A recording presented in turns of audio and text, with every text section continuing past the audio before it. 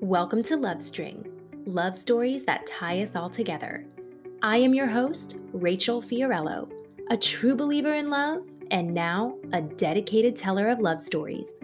In episode 21, you'll meet Jackie.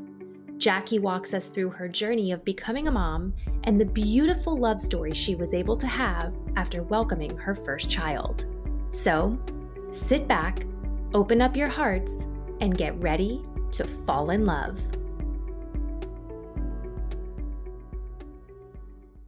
Hi, Jackie. Thanks so much for joining me. Hey, thank you so much for having me here. I was really excited to be a part of this project. Yeah, I am actually really excited to hear your love story because what we are going to be talking about today is not so much your typical, love type of story. So why don't you kind of take it from there and let us know what your love story is? Yeah, when I heard your podcast, I loved the idea so much and I loved your story. And for some reason, the very first story that popped into my mind was not a traditional love story, but it was I felt so passionate about sharing it because it really is the greatest love story of me and my husband's life. And so for us, it started in 2004 when my husband and I got married. And we both knew we wanted to start a family, but I had known that I wanted to be a mom forever. I know that I meet some people and it doesn't kick in till later, but I was like a little girl obsessed with babies and just pregnancy and family and all those things. And I was excited to be a mom. So we decided in the beginning of our relationship that we weren't going to try to have a baby right away. We had gotten married pretty young. I was only 23, but that we weren't going to prevent it. And whatever happened, happened. And that was fine. I also, in the back of my mind, felt like I probably was going to have some fertility issues because of just some different things in my past. So I thought it might take a while, but we had all the time in the world, no problem. I wasn't worried long term. I just thought it might take longer than typical. So we just went on and had fun and we had all these life experiences. And it was a really great phase of marriage to where we got to lay a really strong foundation and just enjoy each other. But probably around when it had been about 5 years and I had never, I thought I would at least, I don't know. I just thought something would happen and nothing had happened. So like a little scare. Yeah, and it was absolutely nothing. So then I was like, okay, well, now I am more worried. And that's when we first went to a fertility specialist, because I had been to the OBGYN and the gyno before that, but I thought it was time to see a specialist, even though I still really actually wasn't that worried because I felt really young and it wasn't, I don't know, I thought something easy could probably fix it. But it seemed like I had a severe case of PCOS. I was never ovulating. They basically, not to get into too many details of that, but basically they were very bleak in the outcome of me probably ever getting pregnant naturally. But I am a researcher and I looked into different things that I could do. And I was like, okay, we're just going to keep rolling along because I wasn't ready for any next steps. And I even was very open. Well, we both were very open to adoption because even adoption was something that I was on my heart as a really young child. When I knew what it was something that I was like, oh, that's amazing and beautiful. And it's something I was open to. So it didn't have to be a baby that I gave birth to. I knew that I was supposed to be somebody's mom. And so we were looking into all the different avenues. But then as the years went on, we did end up having a failed adoption, which was very heartbreaking because it's funny because we only got about halfway through. I know some people who went through failed adoptions that literally the day the baby was born, it all fell apart or even further. But for us, it happened a few months before, the mom was due to give birth. But even as soon as we were kind of matched up, I was already daydreaming, and it was a little boy and he was going to be our little boy. So it was hard. And I also learned though that adoption it's a much more complicated process than I thought, because sometimes people in passing when you're going through these troubles, they they kind of simplify things, and they're like, oh, well, you can just adopt. But even that is, I mean, the road to parenthood is not easy for some people. And so we we were really sad, and we went back to the fertility specialist, and he actually ran some additional testing that he hadn't done before because of some various reasons. And this one actually, because in the back of my mind, I was always thinking that, you know, at some point I was just like, I don't know, everything was going to align. And because I would read all these stories of people who didn't think they could get pregnant and then they got pregnant. And at this visit, he had checked my tubes, and he had said, oh, your tubes are completely blocked. No matter what, like you will never have a baby naturally on your own. If you want to do something, and now I was getting, you know, older, he was like, you need to do IVF, and it probably should be sooner rather than later. And that made me really, really sad, because I had still been working really hard to, like, on my health and on normalizing PCOS and other hormonal imbalances that I had. But now I was told that, like, no matter what I did, it was never going to make any difference, like, because it just wasn't going to happen. Right. So we were really sad. And it was really hard to process. We didn't know how we felt about IVF, because, again, that's another thing that people say when somebody's struggling. They're like, well, you can just do IVF. That's also a really complicated, expensive, not sure thing process. And it's really a lot to go through, body, mind, and spirit. And I have so much respect for infertility warriors. That's what we call ourselves. But because it's so much harder than people understand unless they've walked it or they had somebody very close to them walk it, because it's not a simple decision. And it wasn't something that we just didn't feel peace about it. It's not that we were against it, but we couldn't go all in with it. So we didn't. And we kind of just like, let's continue to think about it, pray about it. We don't really know what's happening, but really we were processing kind of a type of grief, because it wasn't that we for sure would never have a child, but it's like we were grieving that it was never just going to happen the way that it happened for everyone else. I mean, not everyone, but a lot of other people. And it was hard. So we kind of didn't have a plan from there forward. And in my family, we had the greatest tragedy we had ever faced. And my brother very unexpectedly died at 30 years old in January of 2013. That, well, you know, it rocks your world in a way that you can't possibly imagine. But the thing that I took away from it that was something was unexpected for me was, I mean, I had lost a brother, which was terrible. I think any loss is just the hardest thing that you can go through in life.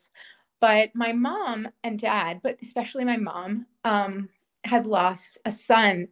And seeing that, I mean, it just was the worst thing I could have witnessed. I knew that her pain, I know that, you know, you're not supposed to compare pain, and it all is tragic and hard, but the pain of a mom losing her child was just unspeakable. And I got to a point where I was talking to my husband, and I was like, you know what?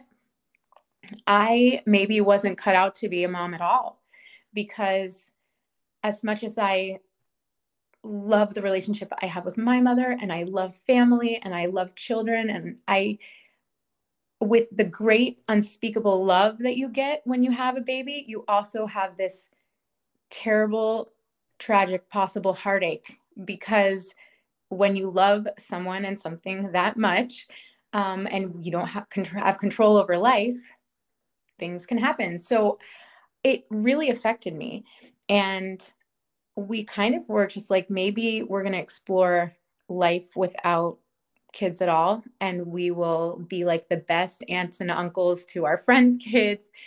Because there's so many ways to have kids in your life. And we'll invest in other ways. And we kind of were just going to sit right there. I mean, I don't know what would have happened in the future, but that is where we were in 2013. So we were just kind of pursuing other things. And in the beginning of 2014, I was not feeling I wasn't feeling sick. I was just not feeling right. I don't know if that makes sense. Like I wasn't yeah, I wasn't feeling Absolutely. bad, but I just wasn't feeling normal and I couldn't pinpoint what was happening. And then and that was like January. And then like February, it was like getting a little more intense and but I didn't even understand what I couldn't describe how I felt. I just would tell people that I didn't feel right. And I also was like having some like lower stomach like discomfort and sometimes like digestive issues. And I'm the kind of person that does not run to the doctor. So really I have to be pretty worried about something to go to the doctor. So usually I wait quite a while. And but typically in life you wait a while and then like it clears up. Like maybe you have I don't know, the flu and then you don't go to the doctor, but then in 5 days you're like, well, so it's like you didn't need to go anyways. So that's like me. Well, by March, I really was very concerned that something was wrong with me. And I was terrified that I had ignored it so long that now I was going to go to the doctor and they were going to tell me I had like a stomach tumor or like some sort of intestinal cancer, which is so terrible, but and that like it was too late because I had ignored it all these months. And so it was like I think it was March 17th or 18th. I should know the exact date, but I can't remember. And I was talking to my mom. My husband was at work at the fire station. So the fire station, you do 24-hour shifts. So he was like going to be gone till the next day. And I was talking to my mom. I think we were trying to like watch a movie and I couldn't watch the movie because I just had all this anxiety in my heart because I knew that I had been ignoring this thing. And I knew if I went to the doctor, you know how doctors are, you go in, but then they're like, we'll send you for blood work, we'll send you for like a scan, and you like still don't know anything for like a while. And so I'm not that kind of person either. I guess I'm not patient. And so I said to my mom, I said, Mom, my like emergency room copay is not that different than my copay at the doctor's office. I think I'm going to the emergency room because I am really worried because I just things do not feel okay and I'm afraid. I really was afraid that I had a tumor or something. And so my mom said, "Okay, let's go to the emergency room." It was like 10 p.m. On like I don't know whatever day of the week it was. It was the middle of the week, and luckily when I did get to the emergency room, they were not busy, which that doesn't always happen. And so I got to walk right in, and they asked me a bunch of questions. And one of the questions that they asked me was, "Could you be pregnant?" Because that's what everyone asks if you're of childbearing years, like, "Could you be pregnant?" That was like the most stingy, ouchy question for me because, of course, no, I was told absolutely not. There is no way. So I told them that. And they said, okay, well, we're going to do your blood work now and we're going to send you down the hall to do an ultrasound and then we'll see what's going on. And I went down the hall to the ultrasound and I was literally, I mean, on the inside, my anxiety was so high because I was so sure that they were going to do the ultrasound. Well, and also with an ultrasound tech, they also don't want to tell you anything right away. So I was like, she's going to see cancer.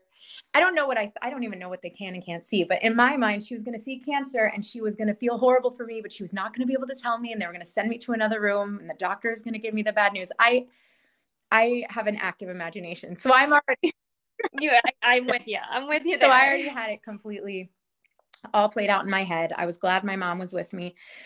And she starts to do the ultrasound. And I said to her, because I'm very, I don't know, I wanted her to tell me. I said, if you see something bad, are you going to be able to tell me? And she goes, well, it depends on what I see. And I was like, okay, well, what do you see? And she flipped the screen around and she said, that's your baby. I'm going to cry again. Oh my gosh. And when she said that, it felt like my mom's eyes were like huge and watery. Like, and for me, it felt like all of a sudden I was in like a dream sequence where this wasn't my real life anymore. I was like, oh, I'm dreaming this. This is one of my dreams. This is not real life.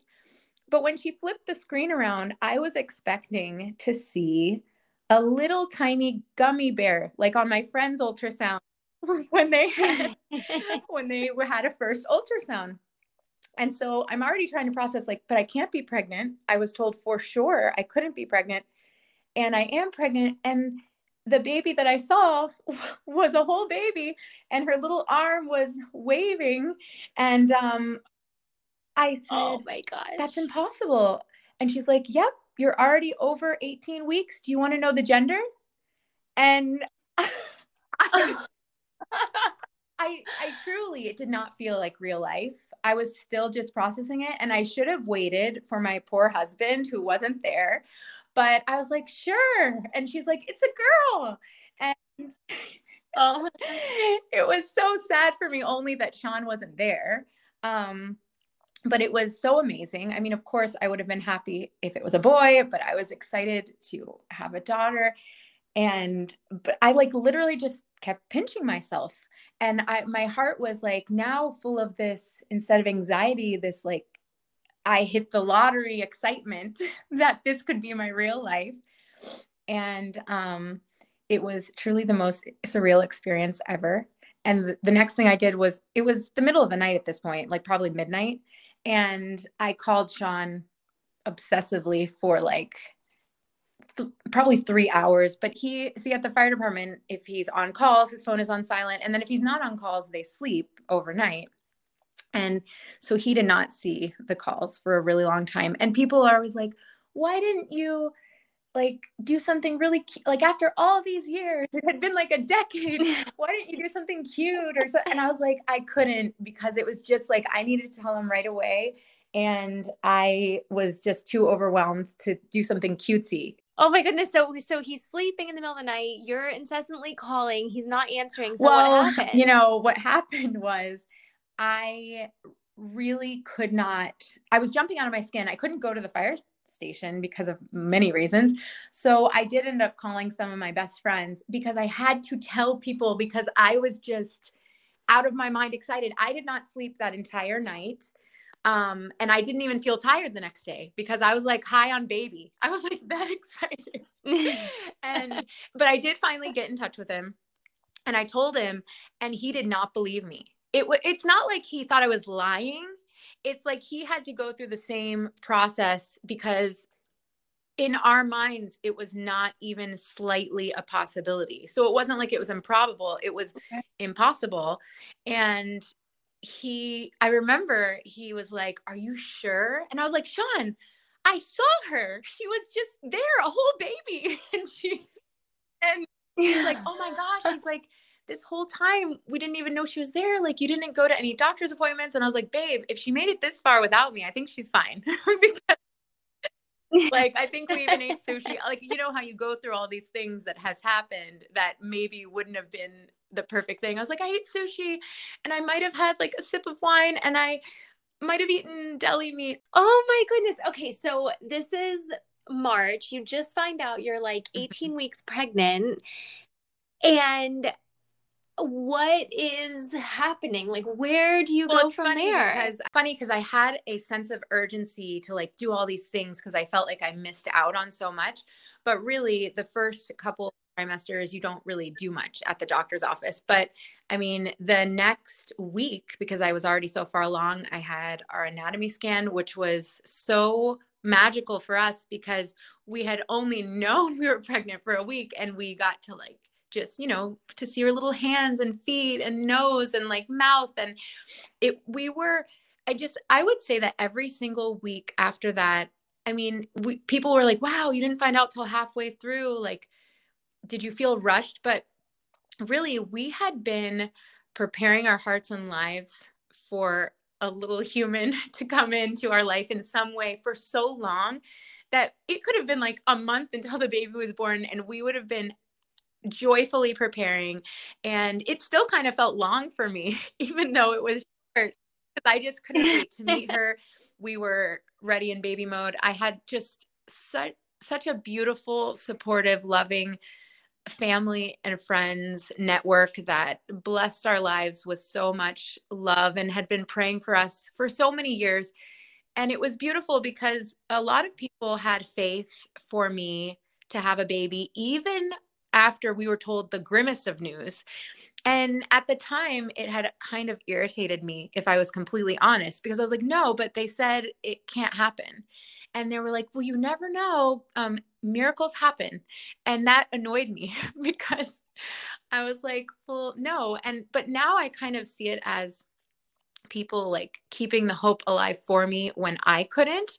And I try to do that and make that kind of space Sure. for my friends when they can't, because I think that there are just times in our lives that feel very dark and we can't have the hope that it's going to maybe get better or that things are going to be okay. So it was a beautiful thing that they did for me and I didn't even realize it. But people just, I mean, the celebrations that we had to get ready for her, they were just the sweetest moments of our entire lives. And the day that she was born, I was very overdue, and which was very, so I, of course, because I had been, waiting to be pregnant for so long, and I wanted to just cherish every single moment. And actually, I don't know if this is because of a mental thing, because I wanted to be pregnant so much, or if really my body just likes pregnancy, because every time I say this, other ladies roll their eyes, but I loved pregnancy. It was, I never felt uncomfortable. I never had trouble sleeping. Every movement of the baby to me was just the most dreamy, magical thing that could happen in my life. And so being pregnant, I liked it. I liked the whole thing. But I really wanted it all to go like, you know how you have these ideals in your brain and you want it to be picture perfect. And so I was supposed to like be in the middle of doing something and my water was supposed to break right at 40 weeks and I was supposed to go to the hospital and have this, I don't know, however the birth was supposed to go, but I did not have that happen. And she was overdue. And by the time we got to like, it was almost 42 weeks and they don't really let you go past that. And I was like, okay, great. I guess now we're going to have an induction. So anyways, that was just a side note that like things just don't go as planned. But um, we went Yeah. to the hospital. I was excited. It's funny. I really didn't, I wasn't even like worried about labor and delivery because I just thought that I was never going to get the honor to do it. And of course, once I was experiencing it, it was more intense than my mind had imagined, but it was still Sure. such, I just felt so blessed that I got to do it. And when I met her, I just, for me, I felt like in all those moments, I was like, wow, I thought that I knew what I was missing out on by not being able to have a child through any means. Um, but it was way, way better than that. And I was like, wow, you know, I almost let fear kind of keep us from that. And the more that you go through life, the more you realize that, any deep love that you have for anyone is a risk, but it also is the most beautiful part of life. And I think, although broken hearts are terrible, I think not having experienced it would have been so much more terrible. And I think about that a lot now when I think about, I don't know, relationships and love and like giving your heart to just people. And I don't even mean just your family members, but just risking to have like radical love and radical kindness for people. And yes, sometimes you're going to get really hurt, but I feel like it all started with that first step of meeting Everly and just experiencing something so beautiful and sweet that I almost didn't think that I wanted to experience anymore because I was afraid. Do you ever, and again, you can kind of take this for what it is, but was there ever a thought in your head that, once you kind of had resorted to the idea of, what, this is just not for me, like maybe I'm not cut out for this, and it is what it is, and let's, love on everybody else's children. Do you feel like there was something that was clearly destined to be this way? And as weird as this may sound, like, do you feel that your brother kind of like played a role in that? Does that Yes. ever like And come into your it's not mind? weird at all. And I'm so glad that you brought it up, because when I look back on it all, I actually got pregnant at the end of the year that he died, and even though I didn't find out I was pregnant until later the next year. And I just knowing my brother and knowing how much he would want us not to be hurting as bad as we were, especially my mom, who he just had a very special relationship with. And I think that he knew. I mean, first of all, I do feel like he sent her, but I also think that he knew that the only thing that could maybe spark joy in our hearts again, especially hers, was to send a grandbaby. And even my mom has talked about how healing it has been for her heart. It does not change anything. It does not make her heart ache any less for Sure. him or any of ours. And I smile and think all the time about, because he loved kids so much. He was really good with children. And I think how he would have loved being silly with my girls.